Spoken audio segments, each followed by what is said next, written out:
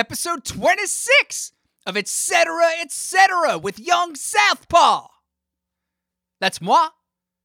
Me if you ain't got your French tongue on. 26? Woo! All the letters of the alphabet. Like an extended remix of that Jackson 5 song. Though lately I've been thinking about another tune, man. You know that song? I saw her standing there, you know. That first line, man, woo! I tell you, I was like 4 years old, listening to my mother's Beatles albums, and I dug what I heard, you know. But then it's like, she was just 17, you know what I mean? And I didn't. I had absolutely no idea, you know? How could I? I was only 4. I had not yet experienced what life as a 17-year-old was like. All the trials and tribulations of what I did not know. I knew nothing like it, you know? I had 13 more years to go before I could even begin to comprehend or even get into R-rated movies, you know? Why wasn't there an R rating on this song? Would have made much more sense instead of that time I was 16 and tried to go see White Men Can't Jump and they wouldn't let me and my friends in. I think we were close enough in age to understand what was going on in that film. It's not like I was younger and was going to assume that the movie was about the Beatles not writing Van Halen's Jump. But then somehow Woody Harrelson somehow personifying all of Van Halen proves that they can. Wesley Snipes pulling a Danny Ainge, having been in the baseball film Major League as well. I guess Michael Jordan too, you know, though that wasn't the majors. Anyway, that was in the future, you know. Though dang, man, both Snipes and Woody were in Wildcats too. A football film. Making the hat trick for Snipes. Weird, man, a hat trick without a hockey film. He should get some kind of award for that. There is a lot going on here. But these are all pretty American sports, you know. I wonder what the Beatles would make of all this. They had the money. They could have funded a Woody Snipes cricket film if they wanted to. Or like a trilogy, you know? Add rugby in there and lawn bowling, I guess. It'd be riveting. And my point is that as a 4-year-old, that I didn't know that this wasn't what the Beatles were talking about. That this 17-year-old woman in the songs somehow represented all these future films. Or like prophesied that I wouldn't get in to see White Men Can't Jump 12 years in the future. Had I realized that, I could have prepared, you know. Certainly would have had enough time. Could have figured out a way to sneak in. And then leave the money for the ticket on the counter on my way out, of course. You know, I don't want to be ripping off Snipes and Woody like that. But imagine if, like in 1980, I was sitting there listening to Meet the Beatles and I asked my mother, Mama, is this song about Wesley Snipes?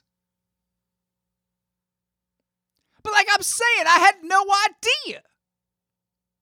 And I probably would have been content to carry on having no idea if the Beatles themselves hadn't tried to get me to agree with them that I knew what they meant. If y'all want to hear the rest of this story, and believe me, there's more, it's this week's episode of the Young Southpaw Part of an Hour. That's the Story Show podcast over on youngsouthpaw.com. Check it out. It's number 49, too, like that Thomas Pynchon novel, Tommy P. There's a bunch of these stories over there, 49 in fact. But let's get to this week's episode of this podcast. We got Amelia Fletcher and Rob Percy of many, many bands. I've been a fan since I discovered Heavenly and Sarah Records at Brass City Records in Waterbury, Connecticut back in 1994. Spent a long time hunting down those singles back then. And now there's a Heavenly singles compilation coming out in December. After Heavenly was Marine Research, and man, that album ranks high in my all-time top records list. It's such a great pop album. And there's been many, many more bands since, so let's get to it. All right. We're here today with Amelia Fletcher and Rob Percy. How you guys doing today? Oh, we're doing good, thank you. We're good. Autumn started today. Fall. It's fall. The fall started today. Yeah, simultaneously, like they nearly always do. Mother Nature, huh? Mother Nature. It's really windy and damp and grim here. Isn't it like that most of the year? No. You people. Sometimes we get a sunny day here. We have had sunshine. We call it summer, and it lasts for about a week, and we get naked, run around, and then go back indoors. I don't get naked. Sorry, yeah. I love summers in the UK. The sun usually sets around 10:30. You just sit outside at the pub, or you used to be able to. Yeah. We can still sit outside our pub. The little village where we live has got one pub. That's all it has got. But it's a good pub, and it's got a really nice garden, and the sun sets on that garden. So I've spent many happy evenings just drinking my beer in that pub. Yeah, and so far we can still just about socialise outside. So we do. Yeah. Now I was going to introduce you guys and list your bands, but there's just like an infinite amount, and they just seem to keep proliferating. So, like, what ones are currently active? Okay. Well, the active ones. So the main one, I suppose, is the Catenary Wires, which is the two of us, recently joined by Andy Lewis, who plays bass, and Faye Hallam, who plays keyboard, and Ian Button, who plays drums. And all of those people have other musical lives as well, a lot of them more celebrated than ours. And then, so that's Catenary Wires, and we've done 2 LPs, and we're just about to do a third one. Oh. It's just nearly finished recording it. And then there's Swansea Sound, this is a band that emerged during lockdown. And what happened was that I'd written some songs that were too fast and sort of punky, really, for the Catenary Wires, because Catenary Wires is a fairly melancholy outfit. And we're very melancholy. And also, if I was singing the Catenary Wires, because my voice is low, I make any song sound melancholy, even if it is fast. So we got in touch with Hugh, who was Amelia's friend more than mine, because she sang in the Pooh Sticks back in the day. And Hugh was the singer in the Pooh Sticks. And I kind of thought he might want to try singing it. And he did. He recorded the singing on his phone in a cupboard and sent it back to us. And it sounded great. So we mixed the songs, on the basis of that, and then put the first single out a few weeks ago. And there's more in the pipeline. So that's so there's that. And then there's also one called European Sun, which is our friend Steve, who just writes great songs and didn't know how to record them. So we effectively arranged and recorded them for him. Then there's a thing called Nancy Gaffield and the Drift. Let's just call this The Drift.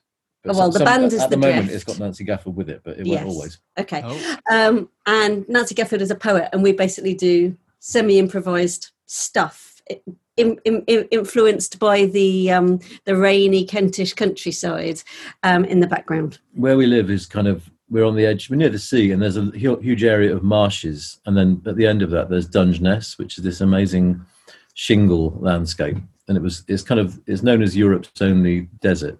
It's a unique landscape, and it's a new landscape. So there were storms about 800 years ago which threw up all this shingle and created this extraordinary landscape, which is itself now, of course, under threat because it's only a few feet above sea level. So it's a fascinating place because it might be a very short-lived piece of landscape given what's happening with sea levels. And so the music we recorded, we call it marsh dub. It's very bass heavy. Nice. And then we met Nancy, who is a really brilliant, she's an American poet from Colorado who happens to be a professor of poetry at Canterbury University. And she had written a lot of poetry which was based on walking, on describing or poeticizing the landscape. and we had already started doing our music, and we met and discovered we were coming at the same. We were looking at landscapes. Some of us interpreting it musically, and in her case, interpreting it through words. And we combined with her to create this piece, which we then performed live. And now we've recorded, and it's coming out as a. I'm very excited. I've never had it come out as a book. It's a book and a CD.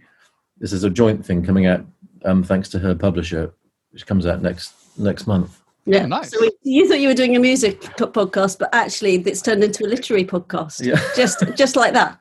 Just like that. Wow. Are you guys close to Canterbury? Yeah, Yeah. it's about 15 miles away. Because since I first saw it's catenary wires. Yeah. When I first saw it, I thought it said Canterbury Wives, and I've never been able to see it otherwise since. It is confusing. We are the catenary wires from near Canterbury. And we have been introduced as the Canterbury Wives. Oh, all right. So I'm not alone. Yeah, no, not alone. And most American people also say catenary, I think, rather than catenary. Yeah, I would have said that if I had not heard you say it. But now some English people say catenary. Yeah, well, basically, it's a word that no one. Well, actually, Americans say more than English people. English people never say it because I don't know. We just don't. But Rob liked the word, so it's now our band. We have a band name that no one can remember. Basically, you're not alone. There's only two people we've met who knew what the word meant, and one is a friend of ours in the village who works as an electrical engineer on the railways, and so he deals with catenary wires all day long because he's fixing them. And the other was Amelia's old maths professor. He went, catenary, yes, and he could remember the graph, the formula. The equation for a catenary curve. So our fan base is mainly railway engineers and maths professors. It's pretty small. Strong fan base of two there. No, they're keen though. They're really loyal. They're really loyal. But it keeps it literary with that Canterbury connection. We're back to literature. Yeah, but it's quite nice. It sort of rhymes. It's like a rhyme. Yeah, for sure. And also, we kind of we did get because there was the Canterbury scene in the 70s, which were bands like Caravan and those kind of bands that are very out of fashion, or they have been very out of fashion. And I didn't know much about Robert Wyatt. I knew about Robert Wyatt was part of that scene, a fantastic musician, and he's obviously outgrew it and became a kind of performer and a songwriter in his own right. But I got a bit obsessed with the Canterbury scene because it's this really strange group of quite idealistic, quite innocent, sort of hippies, but not really hippies, musos, really. I mean, they weren't like us. And I love the fact that, because we aren't very good. Because we're not very good at playing, even after all these years. Well, we do our best. But but I love the fact that in this town, this amazing scene sort of mushroomed, and nothing's really happened since. Nothing has happened. Nothing happens in Canterbury now, as far as we can tell. Canterbury, as a music town, is not very alive. And yet it was for a while in the 70s. In the 70s, yeah. That's odd. Maybe we can make it so again. Yeah, if we change our name properly. Secret Gears. Yeah. Well, what I wanted to talk to you guys about first is the Heavenly compilation that's coming out. Now, Abu the Heavenly, awesome name with the reference to Godard and Breathless. And you guys covered France Gall's Nous ne sommes pas des anges. We did. Yes. Were you big Francophiles? I'm a particularly big Franz Gall fan and a Serge Gainsbourg fan, even though I have to hold in my head that he's pretty hideous. But kind of rule that, get my head around that and still didn't actually keep it a big secret at the time. No, it wasn't like we're secret hideousness. And also, I mean, basically France specialises in these dodgy men that people like me somehow find attractive. So I don't think Jean-Luc Godard was really much better, but I absolutely love Abu de Souffle. My hair all my life has basically been inspired by Gene Seberg in that film. So yes, you got the right reference. My hair has been That's right, I noticed that. Yeah, right off the bat. By Truffaut's hair is a thing I've studied at some length. Yeah. But we did do that song. The French song you mentioned was we did a set of 5 cover versions because someone asked us to, and 2 of the other ones are on the compilation LP, and each member of the band got to choose a song. So Amelia chose Nous ne sommes pas des anges, and I chose Art School by The Jam, which is on the album. And like, Amelia doesn't like me saying this, but I think it's probably the best song on the record. But you know, it's really fast. It's faster than the original, and also because we couldn't work out what all the lyrics are. There's one bit where Amelia and Kathy just go "a mushy mushy mushy" because they couldn't work out what the lyrics were. They probably weren't mushy mushy. They weren't mushy mushy. I'm afraid 2 of the songs were, well, they never saw the light of day, did they? The ones that Kathy and Matthew chose. In fact, now they're saying, Kathy is saying, can't our songs come out since everyone seems interested in Heavenly now? But interestingly, we've lost the tapes. Can't find them. Yeah. They were, and the third, the last one that Pete chose, which is actually also is a brilliant song, is on the LP, which is that song by the Flaming Groovies. What's it called? You Tore Me Down. Yeah. Oh yeah. So yeah, those were the only covers we ever did. And I can't remember why we did it now, because someone asked us to, so we did. There was a reason. Oh, what were Kathy and Matthew's, or is that a big secret? Well, Kathy's was La Di Da by Jake Thackeray. Oh, I love that tune. It's a great tune, but in our hands, it's not a happy experience. Well, it might be brilliant. We literally can't remember, but we don't remember it as being brilliant. And then the other one was a song by Bad Dream Fancy Dress. Oh, which Matthew chose. Yeah. I can't remember what that song was called. No, not can I. But we have really genuinely lost the tape. So that's all I can tell you, really. Because it was probably in a box somewhere. It might have been a box in the house, but we couldn't find it. Pete is actually supposed to be hunting at his house because everything's at his house. So it might turn up, and I'm sure the kids would be very excited. I would be very excited. I love Bad Dream Fancy Dress. I remember being in the Notting Hill Music Exchange when I discovered L Records, and I'd never heard of them before, and I saw that Choir Boys Gas LP, and I just bought it because it just looked so brilliant and had Curry Crazy and Lemon Tart as song titles. I was like, this is going to be amazing. Yeah, it's a song from that album, but I can't remember which one, and it's neither of those. The idea of these 2 cover versions might be more exciting than the actuality. But it might be better if we leave them undiscovered. Do you know that Franz Gall, Serge Gainsbourg song, Don de Lay? It's a TV performance. They never actually recorded it, but I think it was on the box set. It's like a 40-second clip, and it's so catchy and so good. But there's no proper recording of it. I don't actually know it. God, I'm gonna have to go and have a look. I'll send you a link. It's like Milk Teeth, Baby Teeth, and it's like some TV show. Oh wow! Yeah. Well, that's not one of the ones where she got upset and hid in her room because it was ruder than she thought it was. I don't think so. There's one called La Sucette, which is about a lollipop, and she hadn't realised that it had lascivious connotations, and obviously she was a very young girl. And she was when she worked it out, she hid herself away and was really ashamed, and that's a sad story. And Serge laughed and rubbed his trousers one more time. We could do a cover of that song that's never been done and then lose it. So it could be a doubly lost cover version. Yeah. That is a great idea. Infinite regression of cover versions that never gets heard. Yeah, let's do that. David Lee Roth recorded an all Spanish version of his Eat 'Em and Smile, his first solo album. Were you thinking of doing something similar with Operation Heavenly? Like with the French song? That would be a brilliant idea. Yeah, we should do it. The Wedding Present actually did do a few songs in French, and I used to sing with The Wedding Present. And so they did, Why Are You Being So Reasonable Now was Pourquoi Si Tu C'est Reasonable. So I had to go and sing this same song I'd already sung in English in French, except I'm not too bad at French. I don't think David Gedge is too bad at French either, but he sang it in a Northern English accent. So I had to learn how to sing French in a Northern English accent, which was really quite hard. But we got there. Nice. Keeping with the Van Halen segment of the interview. Let's do that. After Eddie, I tried to distract you by bringing in some indie singer, but you stick to your line. You stick, okay. Yeah, don't be distracted by that. I've had practice with this. Keep it Van Halen. After Eddie passed away, you posted about watching Spinal Tap and how Eddie didn't get the joke because it seemed all too real. Have you guys had many Spinal Tap moments yourselves over the years? I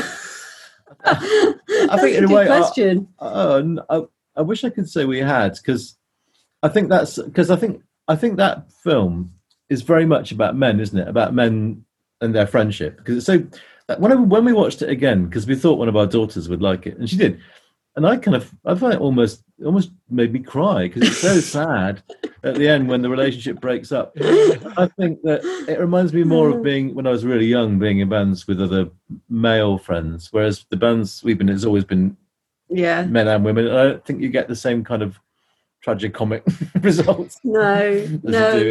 And we've also not ever been really super ambitious in terms of like stage things. Like our friends Saturn 5, they once did the thing where they decided to be a bit rock and they switched all the lights out and they had all the smoke and they came on in all the dark and everything. They hadn't figured out the fact they wouldn't be able to like actually find the leads to put in their guitars. And suddenly Greg went to the microphone and went, "Hello, can you put the lights up? We can't see properly." It was so uncool. And so it was their last gig as well. Oh, was it? Yeah. Oh. But they were indies. This is Greg Webster, who was in the band called the Razor Cuts. He's a friend of ours. Yeah, he didn't know how to be prog rock. He's indie to the core, and like, so he in that band they were pretending to be a bit rock, and it didn't work. Yeah, actually, my other favourite thing of a band that tried to do something and then suddenly realised it didn't work, which is a lot tweer than anything than Spinal Tap did, was Tiger Trap when we played with them, when they all were wearing roller skates, and then they suddenly realised that they couldn't actually do their guitar pedals because every time they tried to do their guitar pedal, they fell over. So in the end, me and Kathy had to lie at the front of the audience, and when they nodded, press their guitar pedal. That was a great gig. So yeah, that was like the indie Spinal Tap. That was a really memorable gig. That was in Sacramento. It was in Sacramento in some sort of squat. I think it was some person's parents' basement when the parents were away. The parents, whoever lived there had gone, and it had been taken over for this gig with us and Tiger Trap in roller skates. That sounds amazing. Yeah, it was really good fun. It was a really, really brilliant. We were like, Americans are so cool. They do this sort of thing all the time. And it's never happened again to us. Maybe, I know Americans are cool and that does happen all the time. It's just, we've never seen it again. I've never actually seen a band on roller skates. Now, that's my number one ambition in life. I mean, it's amazing. Rose Girl in roller skates. To bring it back to Van Halen, of course, I read their ex-manager's autobiography. And he had just amazing stories. He'd talk about like how on tour David Lee Roth would wake everyone up at 8 a.m. in the hotel room wearing roller skates, ready to go, and no one wanted to join him. That is very cool. That should have been in Spinal Tap. The amazing thing about Spinal Tap is it's only 88 minutes long, but whenever I watch it, I see more things to laugh at that I hadn't noticed before. Yeah, it's what I loved the second time around was the director of the film, of the biopic. I can't remember his name. The guy with the beard, who is the Oh yeah. I think he's brilliant because it's so subtle. Because he's a really great depiction of that kind of quite sincere, earnest documentarian of the rock scene. He takes them really seriously. And then there's that brilliant bit at the end where the guys, they've split up, and he asks the, I can't remember the names of the characters, but the one with the long blonde hair says, "So how do you feel? Is it going to be okay?" And he goes, "Yeah." He's it'll be fine. We'll be good. We've been through this before. And the poor interviewer is so sad because it clearly is his favourite band, and they're split up, and he just can't hide his. It's very subtly done, but he can't hide his real distress. That it's like a kid whose parents have divorced. He's like. Yeah, he's really, really moved, and it is a brilliantly. I think that's what is actually brilliant is all the performances are really quite subtle for a kind of quite silly film. Yeah. What brings what really works is that. No, it's a brilliant film. What was up with the heavenly Roman orgy photos that surfaced? I love those photos. I put them up. Amy's always suppressed those photos. I can't imagine why. We were like, I think I vaguely remember that when we did that third Heavenly LP, which was called The Decline and Fall of Heavenly, so obviously it had a Roman theme. So that was the excuse. And I think it's maybe Pete's idea, uncharacteristically. I think we were all just a bit bored of normal band shots, indie photo, and so that's what we did. Alison, who's still a friend of ours, who took lots of Heavenly pictures, turned up and was like, "Oh my god!" She was a bit shocked. No, but she was encouraging us. I think that's what the trouble. She's very mischievous, and so she kind of got us to do things that, in retrospect, we were Not sure I we thought- should have done. I- But now looking back, it's quite funny. But at the time, I think I was just mortified. You- I was you like, were- no one can see these pictures. You were quite prim in those days. You were a bit prim, weren't you? Maybe a bit prim, yeah. But it just didn't feel. I was also quite punk rock, and they didn't seem terribly punk rock. I think it's true that they're not. I think it's true You that know, they're, Bikini Kill were like hanging out and looking super cool, and we were dressed as Romans eating grapes. Punk rock would have been a lot different if that was the the fashion. it was neoclassical punk rock. I think probably also some people got into characters more than others. Like Matthew, I remember really enjoyed it. So he's lying on the floor with Kathy dangling grapes into his mouth from her foot, and I think they probably did it more wholeheartedly than Pete just stood there looking at his scroll, and I had a slightly half-hearted sort of like beaker of presumably wine. Yeah, if anyone wants to see these, they're on the @Heavenly Indie. I don't have @Heavenly Indie Instagram site, but they always sing, if only to see like what bands shouldn't do if they want to look cool in a band photo shoot. You had a scroll as a pop. Yeah. Wow. I think Pete studied the classics, didn't he? Yeah. So I think maybe he found it easier to step into character than the rest of us. 'Cause He had scrolls at hand. he Went everywhere with them. every scroll all the time. The tour van was littered with them. Move for the scrolls.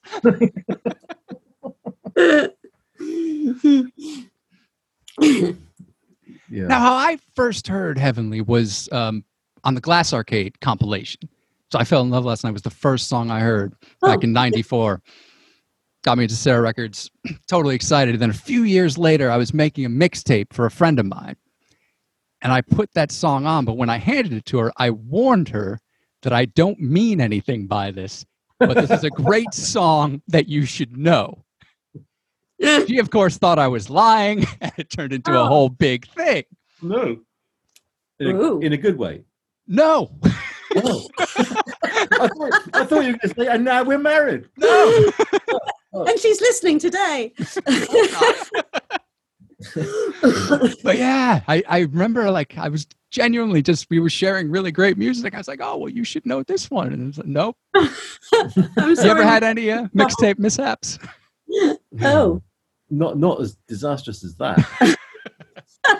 I think I probably I remember making a mixtape for a girl that, in retrospect, it's not that surprising. I was about 18, and my favourite bands were The Fall and, I don't know, the Blue Orchids. And I thought that somehow she might enjoy it if I gave her a compilation of. I mean, she liked things like Heaven 17 and, stuff like that. Popular stuff. The relationship didn't last much longer than that, actually. No, well, I had. It is really dangerous, those mixtape things, because I mean, obviously, it's a thing you do when you like someone, or you used to do. So I gave them mixtapes to people, and they've given them back. But the worst one was this guy, and I don't know if this will mean anything to you, but I basically worked with him for a bit. He seemed quite sweet, and he said, "I've made you a mixtape," and then he gave it to me, and it was all bands like Marillion, which is so far away from anything that I could ever. I'd like then or have ever managed to like. I've actually tried to like them, but they're just terrible, really terrible. So at that point, I didn't know what to do. Like normally mixtapes are a bit close to what stuff you like, and you can kind of smile at least, but it was so far. Oh, I think as you describe it, I think I still realize that giving people mixtapes back then, it's a bit like when birds display each other their plumage. Yeah, it is. And it absolutely is. So my sort of plumage, which consisted of like the grey and browns of The Fall and the Blue Orchids, was clearly not. Yeah. She wanted something much more new, romantic, and fancy. Something with a different gene pool Yeah. than I could offer. So did you make it through all 90 minutes of that Marillion mix? No, I don't. It was Marillion and other bands like Marillion. Marillion were probably the best of them. Wow. What other bands do you like, Marillion? Oh, I don't know. Bands I hadn't heard of and don't want to. Bands with jesters on them. Yeah. So speaking of falling in love, do you guys remember when you first fell in love with music? It was like a moment when you're younger, you heard something and it was like, wow, this is for me. One of my earliest memories is hearing, and it can't have just come out because I'd be too young for it to happen, was hearing Itchy Park on the radio, the Small Faces song. And I must have been, I know I was about 3 or 4 because it was, because I can remember the kitchen, and we moved from that kitchen when I was 4. And Itchy Park came on the radio, and it sent a shiver down my spine with a doodle-doodle. And that was the first time I was like, I don't know if I fell in love. It was infatuation. Yes. But yeah. I remember I remember it having a physical effect on me. Something about what that song did. It still does now, actually. But yeah, that was the time I fell in love with music. But, yeah, when I grew up, there was always music around, and I always liked it. So I think I knew all of the words to Sergeant Pepper when I was about 6 or 5 or something, because just we had it, and I learned them all because there was a lyric sheet. But I didn't kind of feel I loved it. It just was part of my life. And I think the first thing that I really, really loved, and it's quite late on, is the Orange Juice album, where that was the first one where I kind of literally just sat and played it and played it and played it and thought it was had hidden meaning that was, there was something that it was telling me. So yeah, proper love. Proper love. mine was a childhood crush. Yeah. So Swansea Sound, Yeah. corporate indie band. Yeah. But while I was listening to it, I noticed that your 2 initials are A&R. Something going on. Whoa. That is kind of sinister. That's like finding the satanic messages on the when you play it backwards, isn't it? I think you've rumbled us, basically. And we did discover the Swansea Sound. Yeah.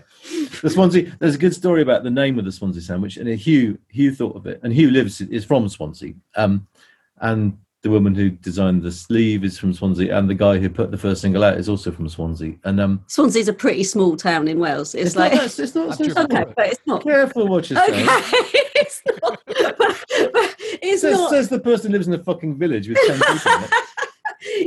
Anyway, Okay, it's a city anyway. It's not a Yes. town. Anyway, so it's called Swansea Town because the Swansea had a much loved local radio station that was fairly mainstream, but it was run. All the DJs were local, and it was kind of full of local information. So it obviously worked as something where people felt that they were hearing their neighbours, as it were, talking about their city. And it played mainstream music and traffic information and sports reports, but people really liked it. But then this year, it was one of many radio stations that were bought up by a multinational company called Bauer, who have rebranded it along with loads of other regional radio stations as Greatest Hits Radio. So now the people of Swansea have to listen to some tit from London talking to them and pretending to know things about Swansea when they clearly don't. And so it was the old radio I don't think station. they even pretend necessarily. No, I think it's just like centralised it's a radio. really classic little story of corporate monstrosity and homogeneity taking over the world. Anyway, the Swansea Sound name and their logo therefore became vacant because they'd sort of rebranded as. So we thought we would inhabit the name and the logo. So the logo is also from the radio station, which they've foolishly discarded. So we've taken it over. So there's a lot of sinister stuff going on here. Yeah. You don't want to go much further down this road. So unlike the Catenary Wires, it is a political band in the way that the other band isn't, because or it's political come satiric come, I don't know, it's quite direct. Yeah. I suppose Swansea sounds like my responsibility because I've written all the songs for it so far. And I think probably, like I say, they're just songs that were too fast or too direct or too funny sometimes to be right for the Catenary Wires. Because it's also that Rob writes songs too fast. So if I let him have all his songs in the Catenary Wires, then the balance would really be. The balance isn't great anyway, but it would really shift. So this way, he has another outlet, which keeps the balance within the Catenary Wires a little bit more even. Yeah. That is the. I need to write faster. Is basically the answer. You need to get your act together. How many songs are there now for Swansea Sound? There's about 9 or 10 now. There's only 2 out, but there's more bubbling around. There's going to be a single. I'm quite pleased about this because it's a corporate indie band. Obviously, it's pretty obvious what that's about. And the next single is going to be called "Indies of the World," and it's a kind of it's quite a light. It's a pop song, but it's a light-hearted injunction to the indies, i.e., people who haven't been totally corporatized, to rise up against corporations like Spotify. So the chorus mentions Spotify corruption, and to somehow to celebrate the kind of the message. I think we're going to be able to get it released on 4 different labels. So there's one in the States, one in Japan, and one here, which is us. We'll do it, and also in Wales, in Swansea. So the guy who did the first single, whose label is called Lavender Sweep, so he's going to do it as well. So there'll be Wales, England, Japan, and the United States all releasing this. That's excellent. 7-inch tune. So it's a bit of a thing to work out, but I think we're getting there. Yeah, it'll probably be next February, I guess, that it comes out. We're making all of about 500 copies, and we're going to take the corporations by straight on, head on. Yeah, they're trembling. There's a lot of trembling going on. No, I think, to be fair, I mean, a lot of all this has been made possible because of Bandcamp, which has been, for a new band like this, which it's brilliant. Yeah, it's kind of a perfect thing. So, and I love it. It's the fact that, because if you make a single, I mean, the best one in the world, it's going to cost $8, $9, $10, whatever to buy, because they're expensive things to make. But you can put it on Bandcamp, and it can be $1 a song, and so suddenly music's sort of cheap again, which was the point of singles in the first place, I suppose. So it feels like, for those people who really want the vinyl, they can buy it, and then for those who don't or can't afford it, they can just get the song on Bandcamp. But we won't be putting it on Spotify. So yeah, I saw you guys purposely don't have it. No, there's a bit of a row. So by the time they want to go onto the album, we may possibly have got our head around the Spotify thing, but certainly not for the moment. Basically, Rob's theory is that Spotify is okay for kind of historical library music, but it isn't good for the modern, the exciting thing that we should all be excited about. So once Swansea Sound has become library music, we're allowed to put it up. That's exactly right. I mean, we're allowed to put it up on Spotify. If anybody's going to squeeze the tiny bit of juice of value out of it at the start, it'll be us, thanks. And then Spotify can have it when it's library music. Spotify it's Muzak. It's the Muzak Corporation has been allowed to take over the world. There's a lot that's wrong with it, and if you can make a bit of noise about, I think people don't understand how bad it is. So I think, in a way, our relationship with Spotify as musicians is a bit like, it's like the same relationship that a chicken has in a factory farm. So they will farm as many bands as they can, and they will extract as many eggs or flesh or content as they possibly can, and they will make a lot of money out of it. And consumers go, oh, great, this chicken's cheap. And consumers go, oh, this music's great value. I can have whatever I want for a few dollars a month. But the reason it's cheap is because the chickens are living in sort of little hutches that big, and the bands aren't getting any money. Mm. So it's a kind of like a conspiracy where the consumer is seen as the final arbiter of everything, or as the excuse for allowing a system that's basically exploitative and I think obscene. So we will make our little stand. Or at least I will. We'll make our little stand while our government signs a free trade agreement with America to allow us to have worse chicken conditions. So we really, but you know. I tell you, in a few years' time, indie musicians will be in little crates. Can't do the roller skates that way. That could be efficient. Put us in roller skates in our little crates, and you can just shove us along to the next performance. That rhymes. That's a lyric right there. I think we got the next song. Crates and skates. Crates and skates. It'd be a good T-shirt. Yeah.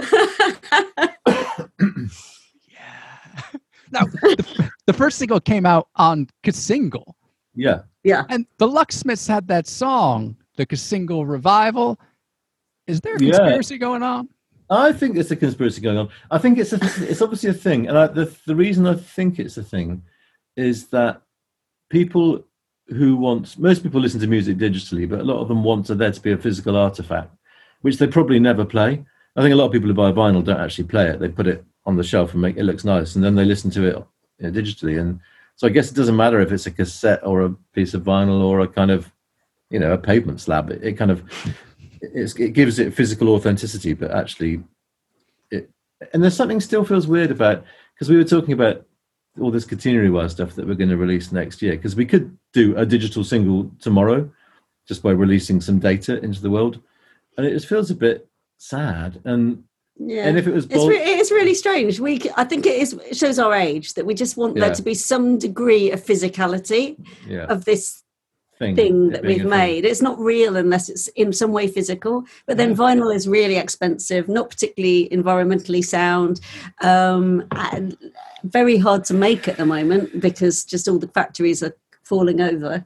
So if you can make cassette quick and easily and cheaply, and actually it's still a really nice little thing. Yeah, they're nice things, and they're obviously, we know there's a couple of labels I know in this country who are run by people much younger than us who are doing cassette single after cassette single. It's become a kind of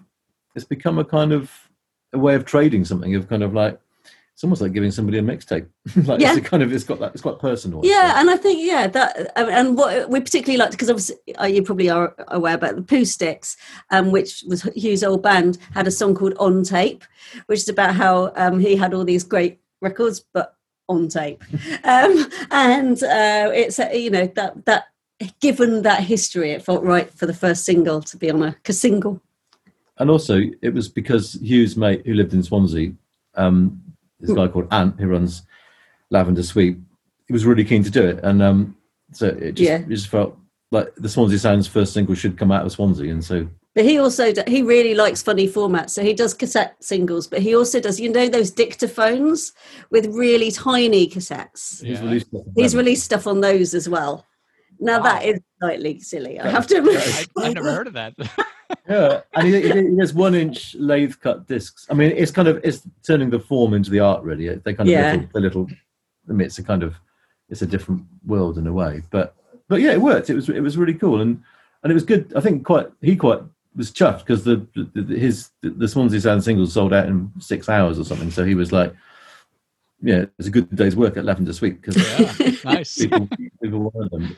Good night's work, actually. He was asleep when it happened. He woke up and he was like, "Oh, they've all sold out." Yeah, and but also it was cassette week because he obviously is linked to lots of other people who do cassettes, and there was a thing called Cassette Week where they all hooked up and released quite a lot of cassette stuff at the same time.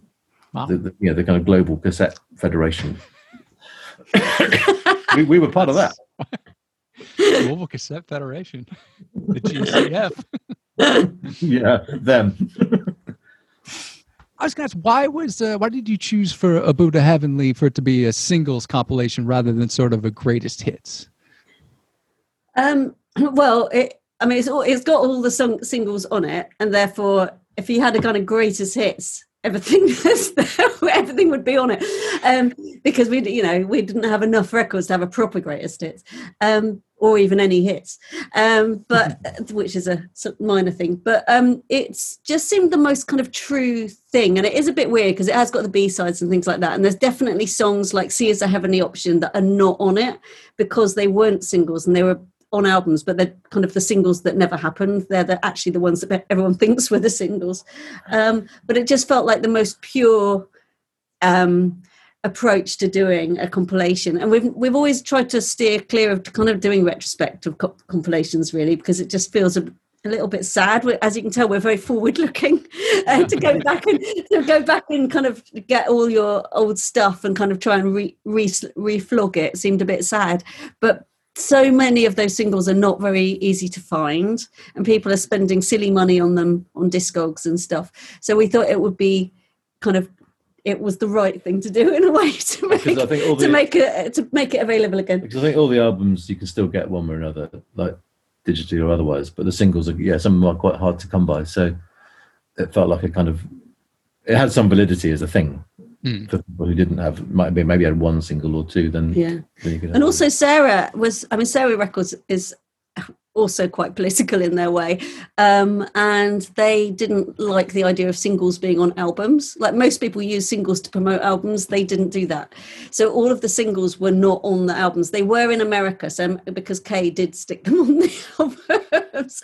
They didn't care. They didn't care. But in the UK, all the singles were separate from the albums. So even if you managed to finally get a Heavenly album, if it's the Sarah one, you'll go, oh, where's the single? So yeah, with Sarah in England, we were free range chickens. Yeah, we were free range chickens. But in America, we were caged. That's what K is for caged.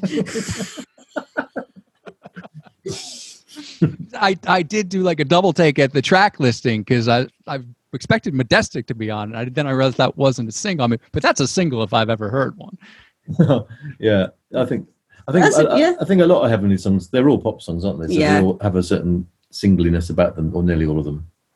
But yeah, so it's been a really nice thing to do. I mean, I think of, in the same way that we talk about Swansea Sound as my band, it's obviously not my band, it's me and Amy and Hugh and Ian, and Heavenly we think of Heavenly as Amelia's band because she wrote nearly all the songs for Heavenly, and I guess it was kind of your call. And I haven't been that interested because I just played the bass. I turned up.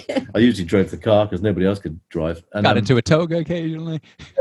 Sometimes into the toga, have a few grapes, bit of a dormouse, but then going back through, it's probably because of lockdown as well. So I put the Instagram page. I sort of started to entertain myself by finding old pictures and putting them up, and it was kind of So I probably spent more time being not nostalgic, but looking back and thinking about stuff than I've ever done in my life, actually. I think the other thing, we kind of thought, I think even though we knew people like Heavenly, I kind of thought it would be a bit embarrassing to go back and listen to it all and dredge up old photos and everything. And I hadn't quite anticipated that actually we were quite cool. We were cooler than I remember. Yeah. And better than I remembered, and punkier than I remembered. And it was to puncture that delusion is why I published the Roman toga. It was going so well. You didn't think this will make us even cooler? No, but I think it does. Listening back to the record and stuff, that the compilation. I think I had a slight dread of listening back to it, thinking, oh God, this is sound really rough. But all the singles lined up together, it sounds pretty good. Yeah. So yeah, and also this sounds really A&R, but it had to be remastered because they had to recut the record, to the tracks to fit onto this LP. And the guy that Damaged Goods, the label, got to do it, did a really good job. And a couple of the songs that they sound better than I've ever heard them before because I think that it's all a bit random whether your single got cut well or not. Yeah. And some of them, I think, probably do sound a little also, bit. Damaged Goods is a punk label, so I think the guy that he's like, oh, Damaged Goods, like we'll make that sound, we'll make it loud, make it sound punky. So actually, it really suits Heavenly well. I wish we'd known that at the time. Which is go punk. Well, because when we played live, we were really loud. But and as it's often the case that, and you get this live quite a lot in those days, and maybe you still do, is that as soon as the sound man sees two female singers, he cranks the reverb up and makes it all sound a bit pretty and ethereal. And we would fight to stop that. So you'd take the reverb off. People want to hear the words, not just like this sort of perfumed sort of sound. And so we were loud. And Matthew was a particularly loud drummer, and I was quite a loud bassist. So it was a racket, and it was quite punk. But then all the records, most often bands come out, it's really hard to get to capture that on record, and most bands fail. But I think with this record, because of it being cut by somebody who understands punk, it actually sounds closer to what it felt like at the time than a lot of the records do. So so that was good. And it's been incredibly aggressive. I mean, obviously it's not out yet, but it is on pre-sale. We basically, Ian at Damaged Goods, basically because he knows about punk things, but he doesn't really know about indie. He said, will you send it out to like indie DJs and indie blogs and things like, because you know who they are and I don't. And so we've been doing that. We've been sending out to loads of people, and it's just we've been so happy with the response is. Just people are excited, and I've had just some of the nicest emails Yeah. back. Excellent. So yeah, it's been great. Maybe there'll be a future in like mixtape misunderstandings. Yeah, yeah. Yeah, it could be. No, it has been really nice so far. And I guess maybe because it's not the sort of thing we do very often. Maybe it feels a bit more novel. I think probably also for a lot of people who were there at the time, there's naturally, I'm sure this is true of any band who put stuff out retrospectively, there's going to be this big wave of nostalgia for a time where you were A, younger, B, could go to gigs of any kind. Yeah. And there's something quite innocent about Heavenly, and I think maybe because the world's got a lot darker since Heavenly played in many, many ways. Are you taking responsibility? Well, I think you'll find that if you look at some of the histories of the decline of the Roman Empire, which we obviously did, you'll see certain patterns are reforming. I knew there were conspiracies to delve into with this. Yeah. Blame it on Heavenly. Maybe that's what we should have called the album. That's a great LP title. Blame it on Heavenly. Well, that's all my questions. Do you guys have anything else you want to talk about? Any other projects we haven't mentioned? Of the many we've talked about. No, I think you've managed. Thank you. No, you've heard most of it. I think the thing we've talked least about, because it's the one that hasn't come out for a while, is the Catenary Wires, which was the main thing we do. But like I said, we've got this whole LP in store, so maybe we can kind of like drone on about that in future sometimes. Because yeah, let me know when it's coming out. We'll I'll delve into what's really going on. Yeah, that's the point at which the world gets better. We will bring light. Yeah. Just you guys are puppet masters. Yeah. Be afraid. Thank you very much for coming on the show. Oh, it's a great pleasure. Thank you very much. Sorry we kept you waiting. All right. That was fun. I really enjoyed that. And they have even more projects that I was unaware of. When the next Catenary Wires album comes out next year, they've promised to wear togas when they come back on the show, so look out for that. And do give all their bands a listen. Really great pop music. In Southpaw news, well, this week's episode on the Story Podcast, the Young Southpaw Part of an Hour, episode number 49, like Tommy P. Which means the next one is number 50, if my math is correct. Which also means there'll be another Decalogue collection released over on Bandcamp. Check those out. They're sets of 10 podcast episodes of The Story Show with a nice bowl of soup on the cover. You know how I love soup. They're free, or, pay whatever you want. YoungSouthpaw.bandcamp.com. And you can also hear them over at YoungSouthpaw.com. And on iTunes and all those places. There's a bunch more stuff over on YoungSouthpaw.com too, like live shows and videos. So thanks for listening, y'all. I'm going to play you out on the new Swansea Sound single, Corporate Indie Band.